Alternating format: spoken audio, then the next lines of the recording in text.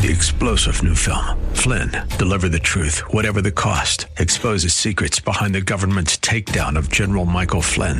Flynn knew what the intel world had been up to. He ordered the first audit of the use of contractors. This set off alarm bells. He told the truth. He was the most dangerous person for Donald Trump to hire. They had to get rid of Flynn.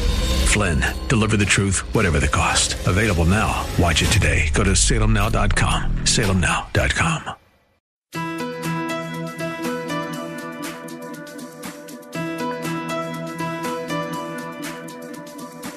It's time to sit back, relax, and listen to Conversations with Joan. Conversations with Joan will inspire, motivate, and empower you. Live your best life now. Listen, learn, think, and decide. And now, here's your host, Joan Herman.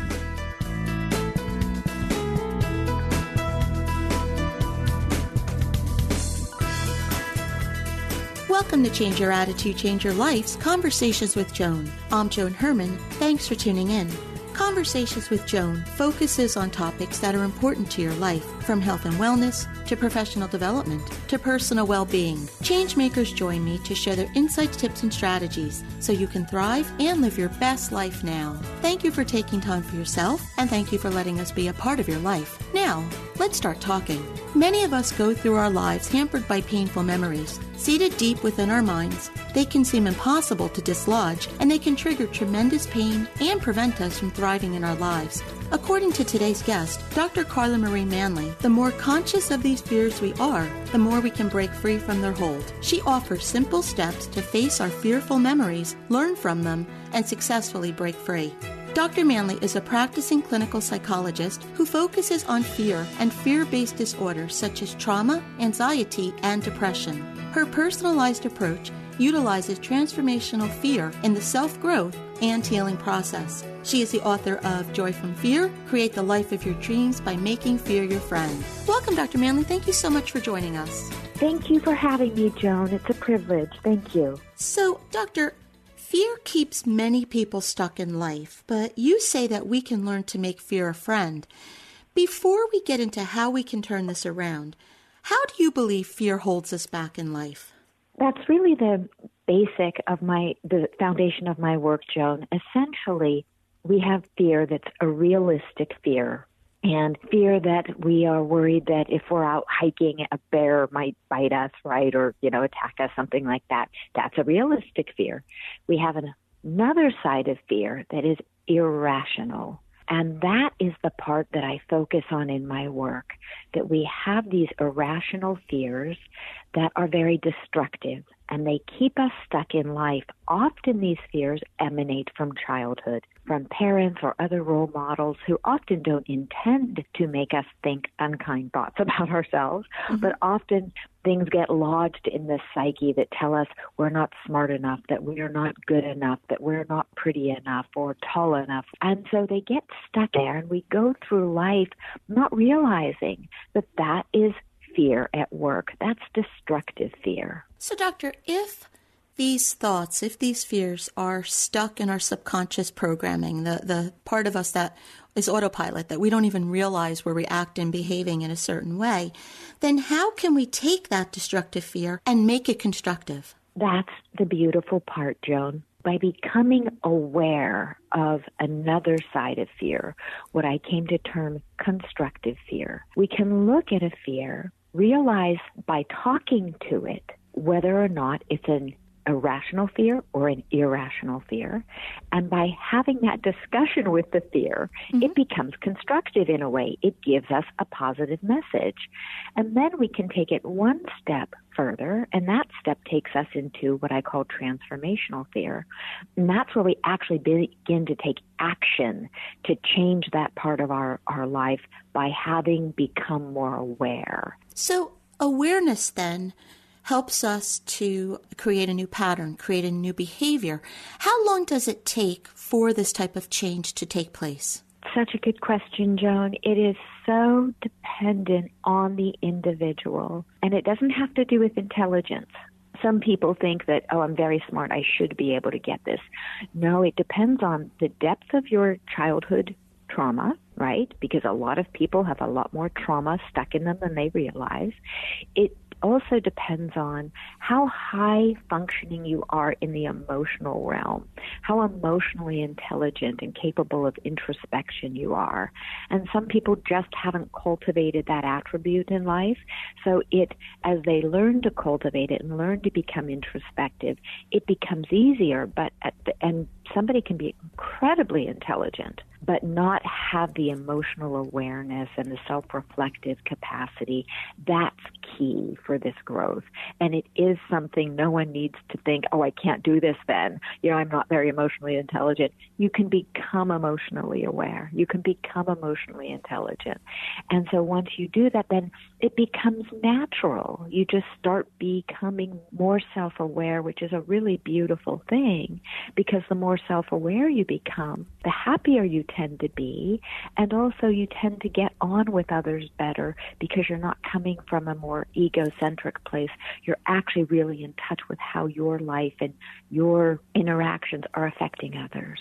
So if deep-seated trauma could be at the root of all of this behavior, and we're not even aware of these traumas, what advice do you offer to help us become aware? What are some things we can do to get to the root cause? Such a good question. I tell people, take a journey with me into your most significant childhood memories. And often people will say, oh, I don't remember my childhood. And that's okay. There's something called childhood amnesia. We often don't remember things before about age 7. But often people will recall something highly significant. And I give case study in my book, Joy from Fear.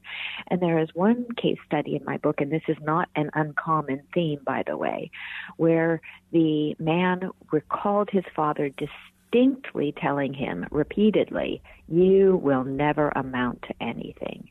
Everything you touch will turn to crap. Mm-hmm. And so that was hard. And once this man, this adult, began to realize that he was living his life with that script running in his head. So even though he was successful in the business realm, his personal realm had taught him that he was going to be a screw-up. And he was just always waiting for something at work to go wrong and something in his personal life to go wrong. Again, coming from this, he had a really traumatic childhood, much more than he was able to appreciate when he came in to see me. And then he realized that here's his hero, his role model, his father, giving him constant messages about what a defective person he was, which wasn't true. So these types of messages come from family members, they come from loved ones. As you were sharing that story, I was thinking about what our kids today are experiencing through social media and all of that 24/7 communication. When you're given those types of bullying statements or I see on social media, they don't have a filter anymore. They just say what they're thinking and they don't care who it hurts. When you have that type of trauma in your life on a daily basis, what is going to happen to our kids when they get older? I'm going to read you a quote. The rate of major depression symptoms increased 52% in adolescents, from 8.7% in 2005 to 13.2% in 2017. And that's a really stunning statistic that really speaks to what you're talking about. Social media, I'm a fan of technology when we use it wisely. Mm-hmm. I am not a fan of technology when we let it infect our lives in a toxic, mindless way. And that's what is happening to our children. That's why those statistics are so stunning. Because when we look at how the brain develops, and the prefrontal cortex is not fully developed until the 20s, until we are in our 20s. The brain's not fully myelinated, meaning the insulation, until you're 25. So children's brains soak in what they hear and they believe it. Unlike adults, well, we sometimes do that too, right? Mm-hmm. But children are much more susceptible. And so what's happening is children are on social media and they're seeing a beautiful model or a wonderful sports star or a neighbor who seems to have it all together and whose pictures are airbrushed or this or that. And they think, I'm defective because I don't look like that. I'm defective. My life is messed up because my family is not like that perfect family. And these messages, what I call the toxic disease of comparison. They make it into the psyche, and they live there, and they just make the child feel extremely anxious, often depressed. The other part that research is showing that technology is playing a huge part in disrupting children's sleep. Children are not getting sufficient sleep anymore, and the statistics are alarming. And what is that coming from? Largely technology. Children's cell phones are in their bedrooms, their computers are in their bedrooms, they're being woken up by texts, they're up at 3 and 4 in the morning, texting their friends, and they're not getting sufficient sleep. And again, research is showing us the importance of sleep and how it's now at epidemic proportions. And when we look at teenagers and sleep statistics on teenagers, we're in the over 90% of teenagers, 9th to 12th graders, are not getting sufficient sleep. So as we all know, when we're not getting good sleep, we're edgier, we're grouchier, we're more susceptible to, emotional fluctuations. So I think all of this is a huge issue that needs to be addressed. As parents, what we can look at is what can we do? What can we do? Well, one of the things we can do is take control of technology. And so that's the important thing. And again, I don't want to get really too much into statistics, but there is some research out there showing that with both millennials and older adults, almost 50%, when they were surveyed, believe that technology interferes with home interpersonal relationships. Everything that you've said so far in this conversation, it is alarming because you could see the vicious cycle. Our children are getting involved with these external messages at a younger and younger age. You could have children 7, 8, 9 years of age getting this messaging, and then it creates, as you said, that deep-seated trauma that then translates into this fear that they experience when they're older. So it is a very alarming situation. It is very alarming, Joan. And the other piece I don't want to leave out, two pieces for listeners who want to understand more about how impressionable a child is. I don't know about you, but when I was young, I believed in Santa Claus. I believed in rainbows and leprechauns and fairies. Yes. Why is that the case? I believed my dad was a superhero and that my mom was too. Why is it that way? It's because of the way the brain is formed and how the prefrontal cortex, where we logic through things, comes on board so much later in life. So if readers and listeners understand that, then they can say, oh, well, then that makes sense. So my child has that same type of impressionable sponge-like brain. And when he or she is seeing children cyberbullying, that is all making it through in a very unfiltered way. They are not capable of filtering it as an adult does. They are not capable of looking at a movie star and saying, oh, well, her life really isn't like that. It's not all glamour. She doesn't really look like that. They aren't able to understand that. In fact, many adults don't realize that. So that's a really important piece to understand, is what the child's brain is like. The other important piece is to understand that, I don't know about you, but I grew up, even though I was in a very busy family, I grew up being connected to human beings, connected to my siblings, to my, nature, my bicycle, playing and doing charades and that sort of thing for hours on end, really interacting with live human beings. And then now you look at children, what are they connecting with? They're connecting with a technology device. Mom is busy, her back is to them, she's trying to do 3,000 things and tend to her own phone.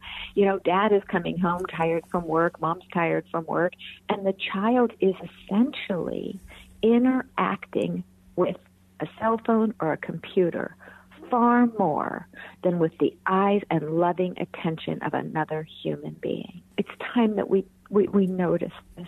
Doctor, when we experience these types of traumas that we've been talking about, a natural protective method is to try to bury them or repress these emotions. Mm-hmm. When that happens, are we actually giving this trauma more power over us? Yes, easy answer. So what do we do then? What do we do? What we do is, if you are, and here's what I liken that to, because we've all had a splinter, right? And when we bury a trauma, it is like taking a splinter that is festering, right? And it just wants to come out and come to the surface. And how do you take it out? But what about if we just keep pushing it back under and then put some Band-Aids over it? We're going to make a massive infection. We really will, because the body wants to get rid of that. It's the same with the psyche. So if we are aware, we become aware, something is not working right for me. I'm self-medicating, I'm self-soothing, I'm engaged in these toxic patterns.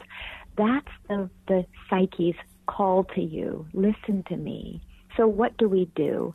We can reach out for a psychotherapist and begin to work on those issues in psychotherapy. We can, if we can't afford psychotherapy, we can try to find a spiritual or religious group that feels supportive. We can also do bibliotherapy. And so I encourage people, if something in your life is not feeling right, if fear is keeping you stuck and holding you back, address it.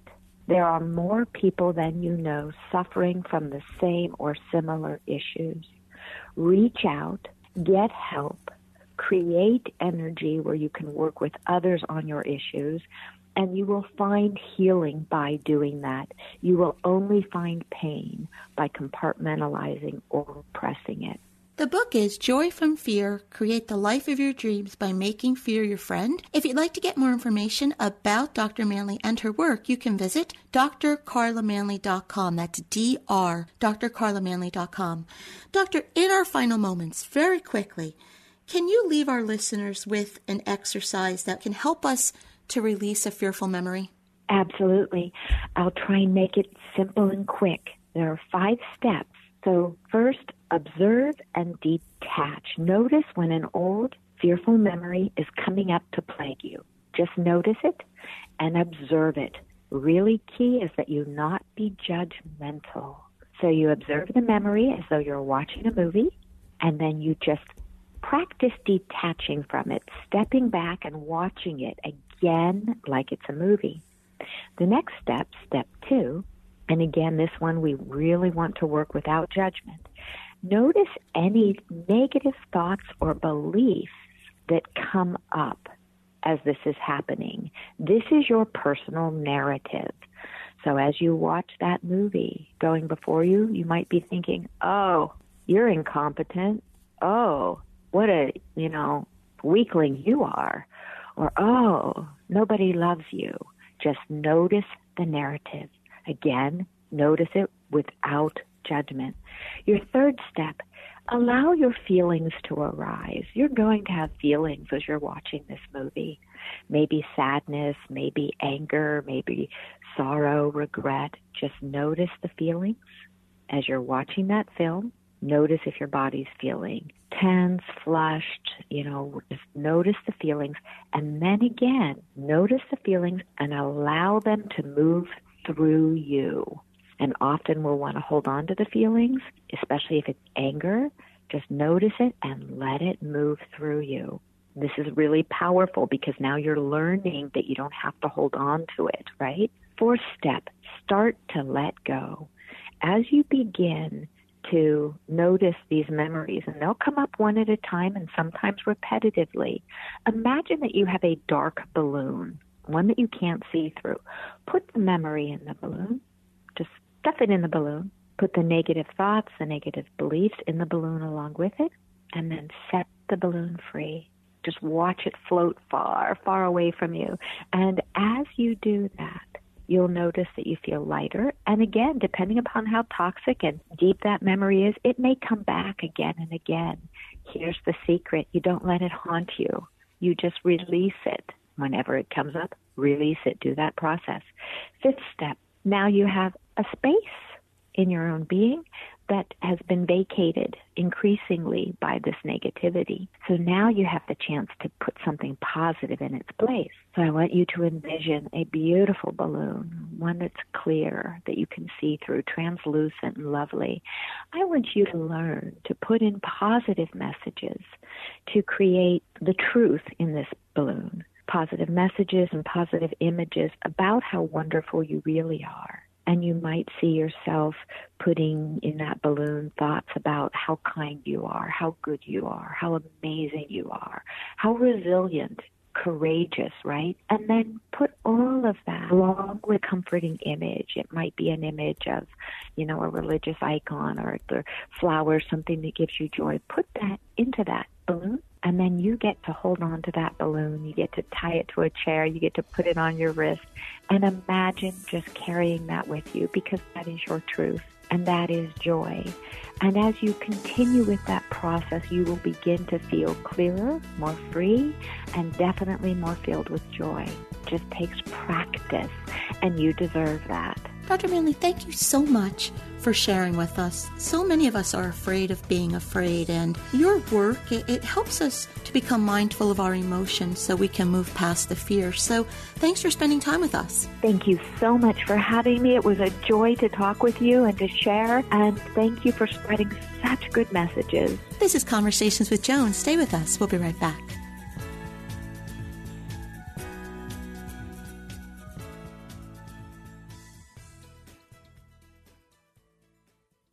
Do you feel lost on your journey to health and happiness? Then let us guide you on your path. Personalized actions towards health. Your path is a series of choices you act on every day. We guide you on a personalized journey of dietary, exercise, genetic, supplement, and lifestyle choices that lead you to optimal health and happiness. Often taking the road less traveled leads to liberation. Your path is personal. Your journey, like you, is unique. Take action today. Head to bestpathforme.com. Again, that's bestpathforme.com. Hi, this is Joan Herman. Did you know that Change Your Attitude, Change Your Life publishes a free monthly digital magazine that can be read online or emailed to your inbox? Every month, nationally recognized leaders in their field provide information to educate, inspire, and motivate you. We believe in a holistic approach to life, incorporating mind, body, and spirit. Check out a copy of 24/7 magazine, visit CYACYL.com, and be sure to tell your friends.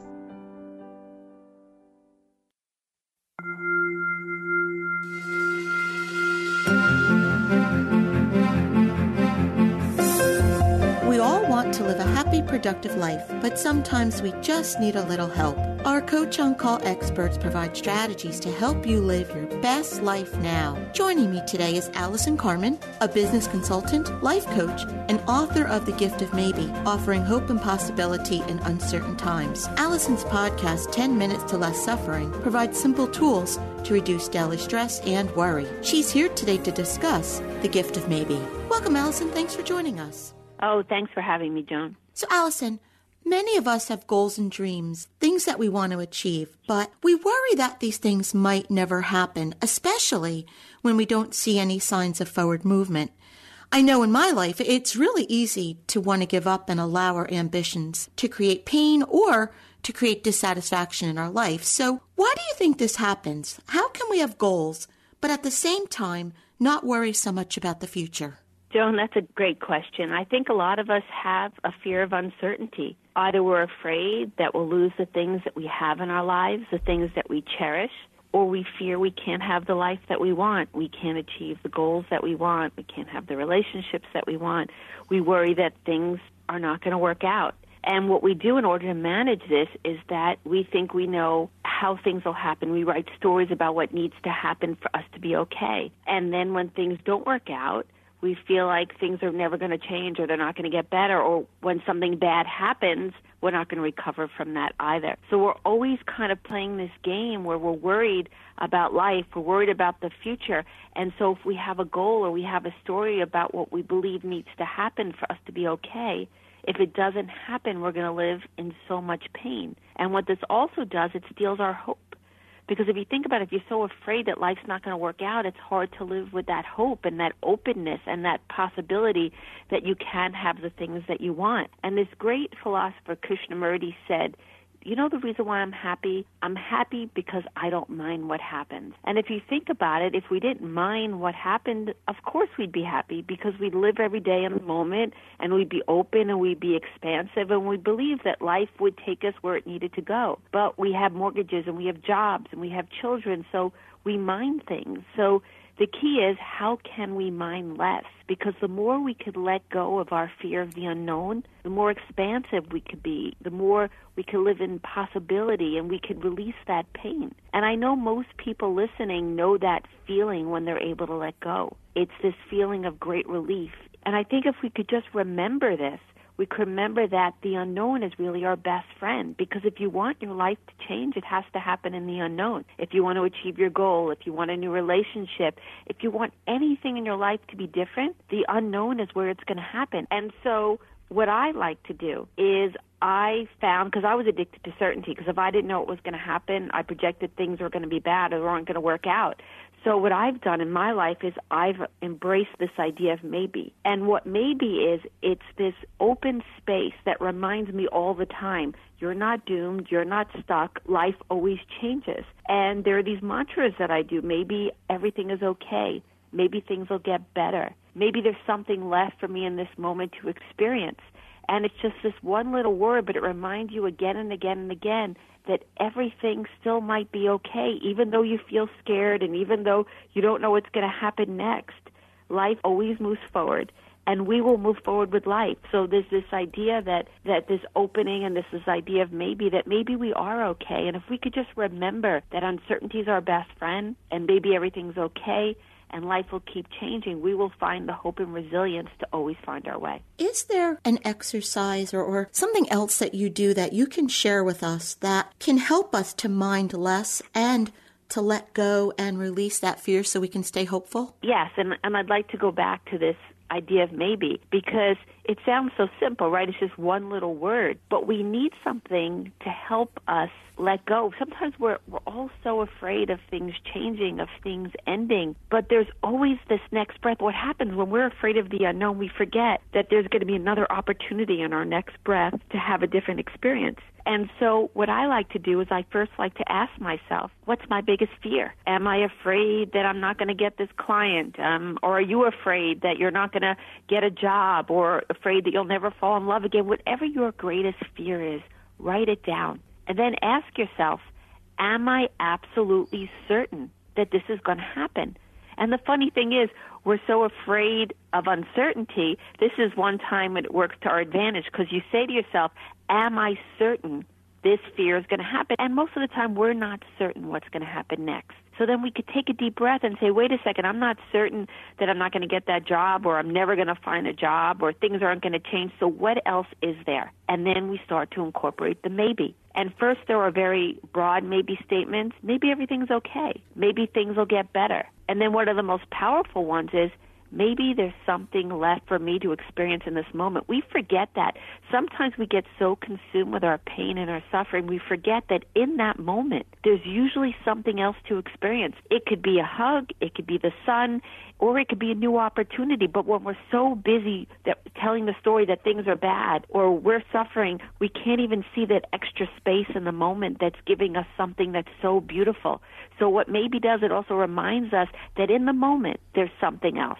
And then over time, you just find these mantras, these maybe statements that just help you. Like for me, when I'm feeling stressed or I'm feeling worried and I forget about the possibilities in life, I'll often hear myself say, maybe everything is okay.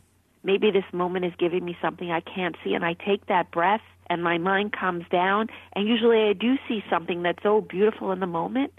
And it does calm me down. It does give me peace, and also it gives me hope, because I know I'm not doomed. And life will change, and I promise you will change with it. We just need to keep an open mind, and maybe it's just another tool that we can use to always stay expansive and always stay open, and to make sure that we're ready always to live our best life. Allison, thank you so much for joining us. If you would like to learn more about Allison and her work, or if you'd like to listen to her podcast, 10 Minutes to Less Suffering, you can visit her website, AllisonCarmen.com.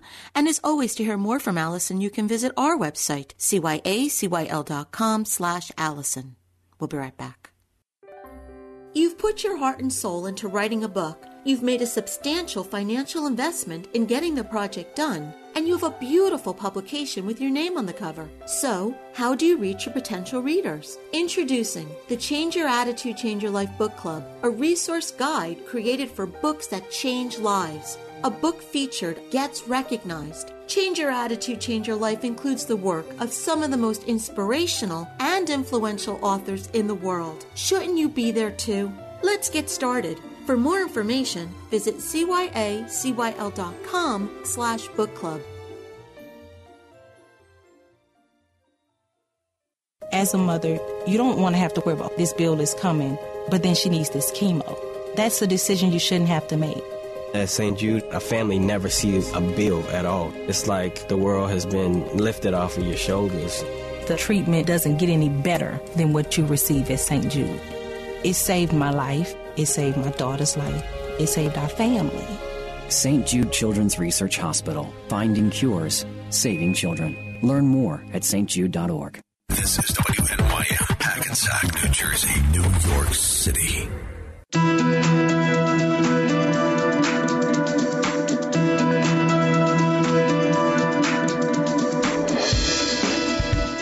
Welcome back to Conversations with Joan. I'm Joan Herman. Thanks for staying with us. Hypnosis and hypnotherapy use guided relaxation, intense concentration, and focused attention to achieve a heightened state of awareness. Joining us today to talk about hypnotherapy and its benefits is Mary Battaglia, a certified clinical hypnosis practitioner and founder of Metro Hypnosis Center and A Path of Peace, located in Oradell, New Jersey. Mary is the author of Transformation Through Hypnosis, Relax, Clear Your Mind, and Step into Your Power. Welcome, Mary. Thanks for joining us. Thank you, Joan, for having me. So, Mary, I just mentioned two terms in the introduction, hypnosis and hypnotherapy. Is there a difference between the two? Joan, that's a great question. Hypnosis and hypnotherapy work together. Hypnosis is what the introduction to the hypnotherapy would be. So hypnosis is really relaxing you, saying positive thoughts into the mind, getting into that deep, relaxed state. Hypnotherapy is the deeper work where we're looking within to really clear the blocks. So, Mary, when we hear about hypnotherapy, we think of the times that we may have seen someone being given a suggestion like barking like a dog or following other types of commands, and that scares people. They think they're going to lose control. I know that was the case the first time I was coming to you for a session. I was Googling it the night before because I had no idea what you were going to do to me the next day. So can you explain hypnosis to us and how it works? And Joan, you're not alone in that thought. Most people come to me a little unsure of what hypnosis really is going to be. And I like to explain hypnosis just like a daydream state. I like to break it down to something we all do every day. So when we're in a daydream state, we're focused on that thought, but we hear everything in the background. That's very similar to hypnosis. It's just a little deeper. But just like in a daydream state, you're aware, you hear everything that's going on, and you are in control. So you can't make us cluck like a chicken if we choose not to. Exactly right, Joan. You won't cluck like a chicken unless you want to. So if you took 20 people on stage, a few of them will do the antics, whatever it is, because they're okay with that. But most of us wouldn't. So we'll just sit quietly by the side, or they'll just kind of push us off the stage because they're only going to focus on the people who are open to doing the antics they ask. So studies today are showing that hypnotherapy has many benefits. Can you share some of those benefits with us? Joan, I'm so excited to share the benefits of hypnosis and hypnotherapy. It is really unlimited in what you can do with this work. If you just want to get into positive mindset, which is very important to change, that could be just phase one of it. But if you have traumas or you have fears or phobias that you need to release to move forward, then this work is just wonderful to do that. It's so beneficial with grief, with anger, with sadness, with anxiety, with stress, sports hypnosis, medical hypnosis. That's why I call hypnosis unlimited. And Mary, is it safe? Joan, it's very safe. The only thing I would just recommend for people is to make sure the person you're working with has the proper training.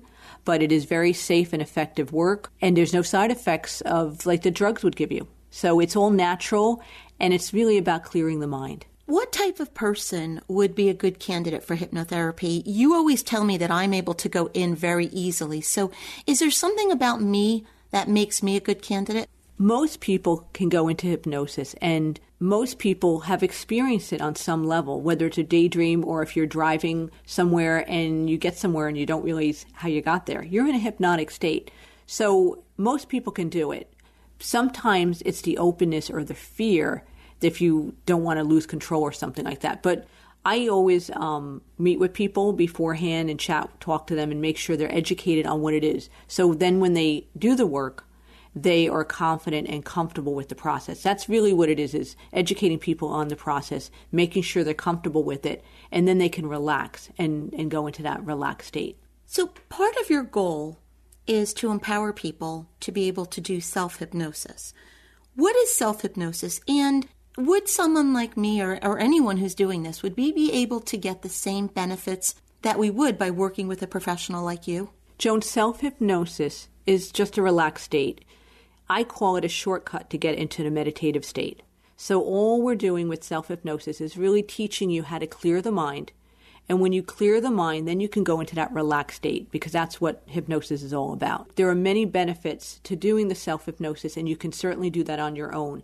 But you would need, if you want the deeper work that hypnotherapy can give, then you need the professional. But everyone can learn to be calm, to clear that mind, and get into that peaceful state, which will benefit everyone. Can you teach us something now that we would be able to do on our own? I think the breath is the biggest thing to show people. It's the beginning of a lot of my inductions for people in hypnosis. But the breath, we all know about breathing because we're breathing all day, but what we're doing is taking short breaths, and it's not relaxing us. But I think of a breath like a pause. So I always use the breath when I'm dealing with weight loss, smoking, or any other issue where we need to take that pause in life. So if you all just would sit on a chair, have your get comfortable in the chair, and all you have to do is take a nice deep breath in. And you want to let your belly really come out with the breath. So you just would breathe in through the nose, so we can just do that now. And you want to let that belly out. And now you want to breathe out through the mouth. And you can practice this. You can do this 4 or 5 times, 6 times. You could do it once. It's a great thing. Let's say you're going to have a public presentation today and you're a little nervous. You can be in the conference room, or you can be waiting to be called, and just take that breath. So it's usable in anything that you do that you need a little more calm and peace for the day. So Mary, you're the author of the new book, Transformation Through Hypnosis, Relax, Clear Your Mind, and Step Into Your Power. Can you tell us a little bit about your book? Joan, I call my book a beautiful book. It's written with love, compassion, comfort, and peace. My book, of course, teaches people how to do self-hypnosis and educates them on hypnosis. But what's special about my book is that each chapter is written in a letter format. So it allows me to be personal to you, my dearest one, who is the reader, who's actually reading the book.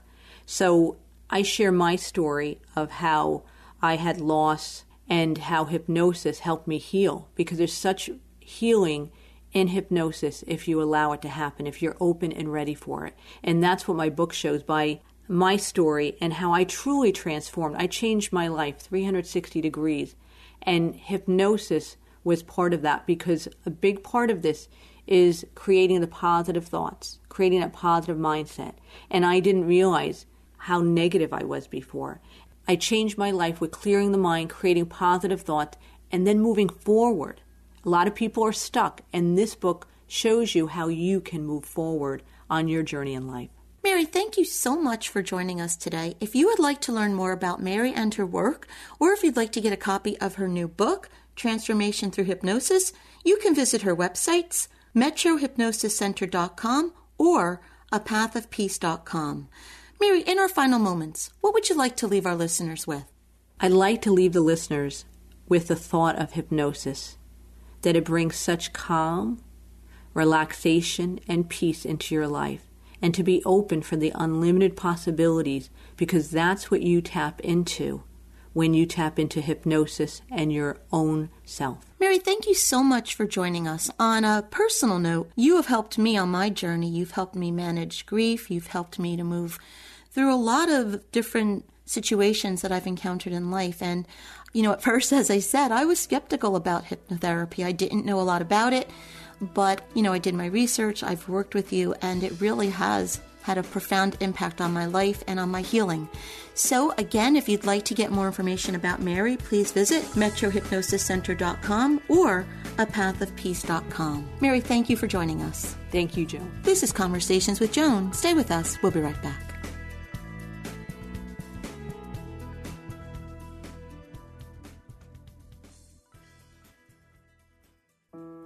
If you're a business owner and you're not using video to market your company, you're losing customers and revenue.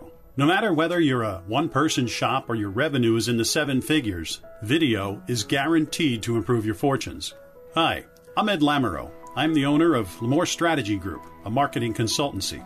The most common 2 things I hear about why businesses aren't using video marketing is 1, I don't know how to do video marketing, and 2, I don't feel comfortable on camera. Well, to both of those objections, I say this. Video shouldn't be scary. Failure should be scary. Numbers don't lie. According to HubSpot, video is the #1 form of media used in content strategy. And according to Wise Owl, 84% of people say that they've been convinced to buy a product or service by watching a company's video. So how can you ride the video wave to your own success? Well, as Nike says, just do it. Practice, delete, and repeat until it looks good and feels right. And don't forget, you should tell stories if you want to get engagement. No one wants to watch ads. Well, perhaps with the exception of advertising agencies who make their living off them. Learn how to tell a story, and you'll soon be watching the clicks and views multiply exponentially. If you need help with your video needs, give us a call or visit our website at lamorestrategies.com. This is Ed Lamoureux from Lamore Strategy Group, where our favorite story to tell is yours.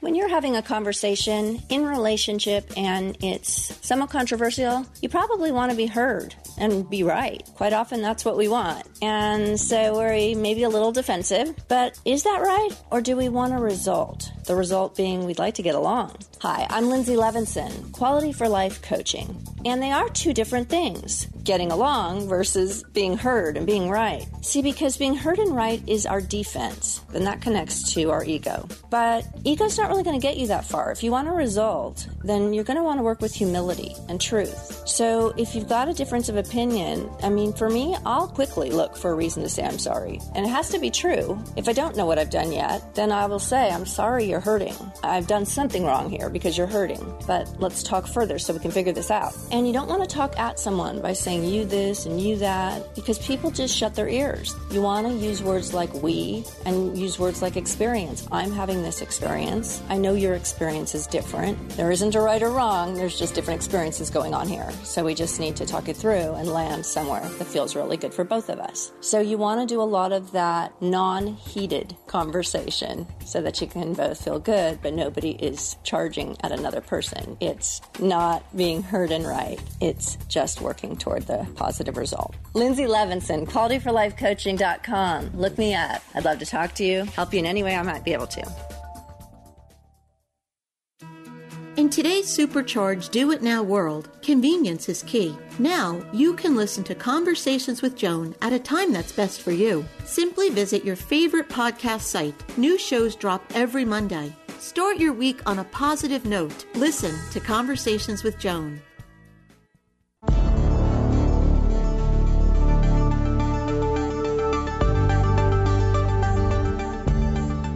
It's time for To Your Health. Joining us today to talk about a solution for those suffering from irritable bowel syndrome caused by small intestinal bacterial overgrowth is Phoebe Lapine, a gluten-free chef, culinary instructor, and author of the book SIBO Made Simple. Welcome, Phoebe. Thank you for joining us. It's great to be here. So, Phoebe, many people today suffer from IBS.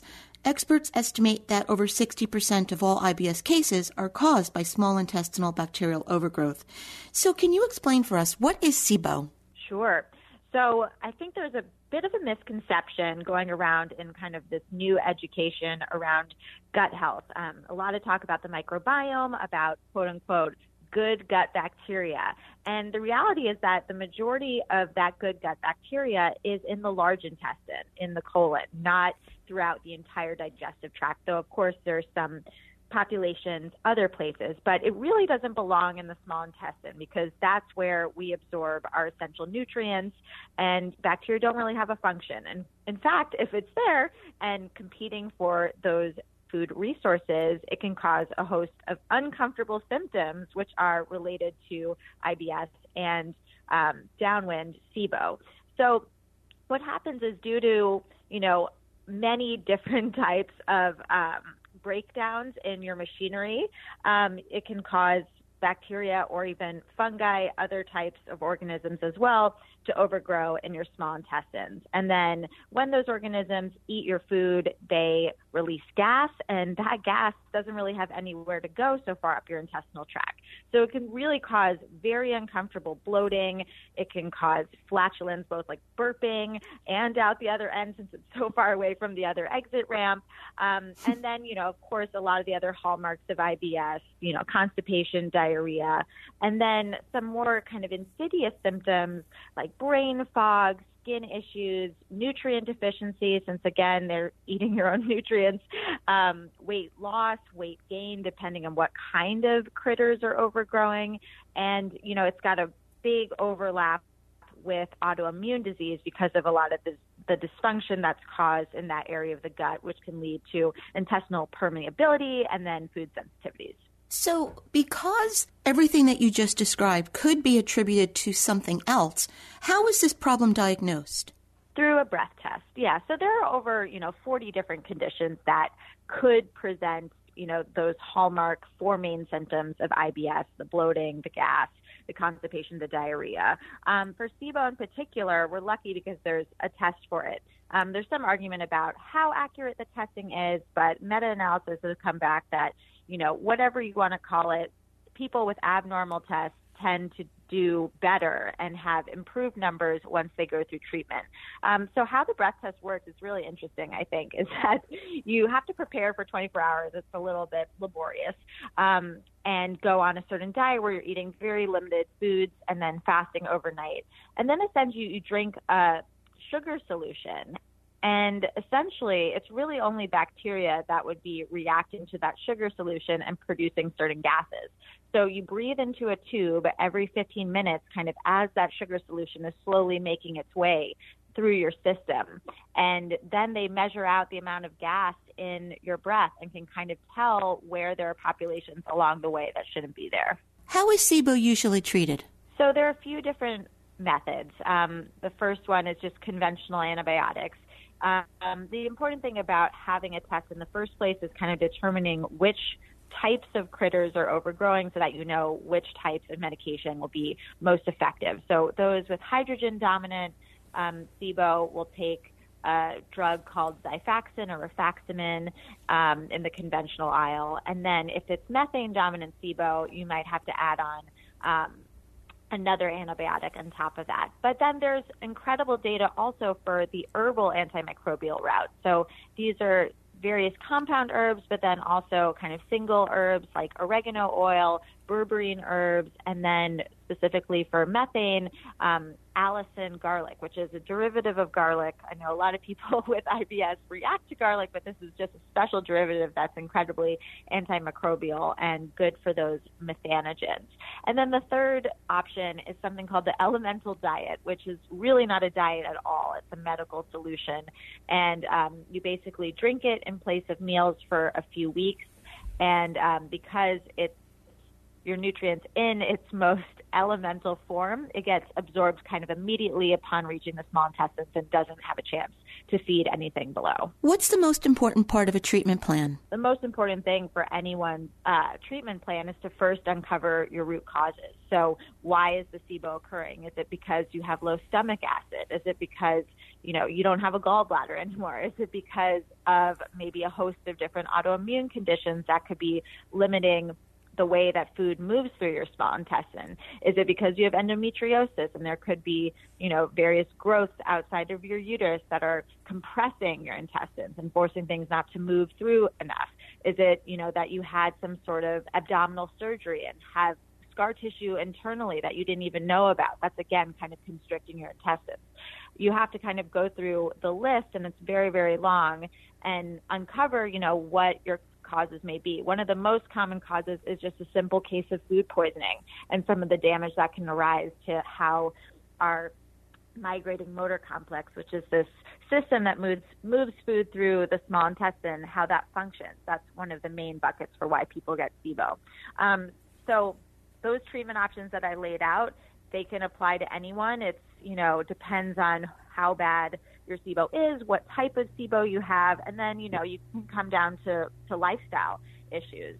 But then I think what many practitioners are not equipped to help people with, or just don't spend enough time helping people with, is what happens in the aftermath. So again, the prevention to make sure that it's not a chronic condition, which again goes back to making sure that you at least identify and protect against some of your root causes. Some of them may not be able to be healed, like missing a gallbladder, but if you're missing a gallbladder and missing those essential bile acids, there are bile acids that you can take for that. But then there's just this whole issue of healing the gut off the back of treatment. There's a lot of inflammation and dysfunction that just the SIBO itself can breed.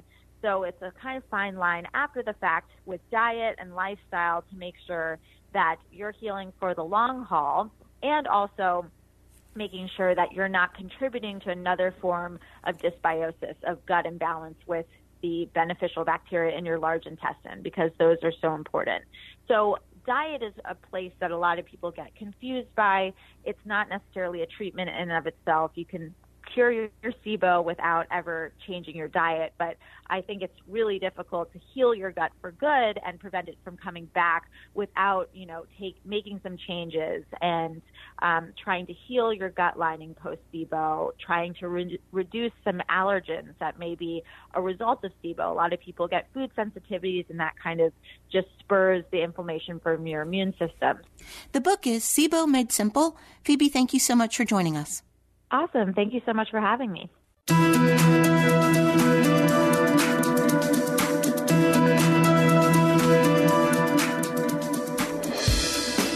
Thank you for joining us. I hope you found the show informative. At Change Your Attitude, Change Your Life, we believe that knowledge is power. Take what you've learned, apply it, and live your best life now. Remember that the information provided is the opinion of our guest and should never replace the advice of a professional who knows your personal situation. If you'd like more information, visit our website, cyacyl.com. That stands for Change Your Attitude, Change Your Life. While on our site, listen to past shows on demand, read the digital magazine, sign up for our mailing list, and be sure to follow the show on social media. Until next time, this is Joan Herman. Thanks for tuning in.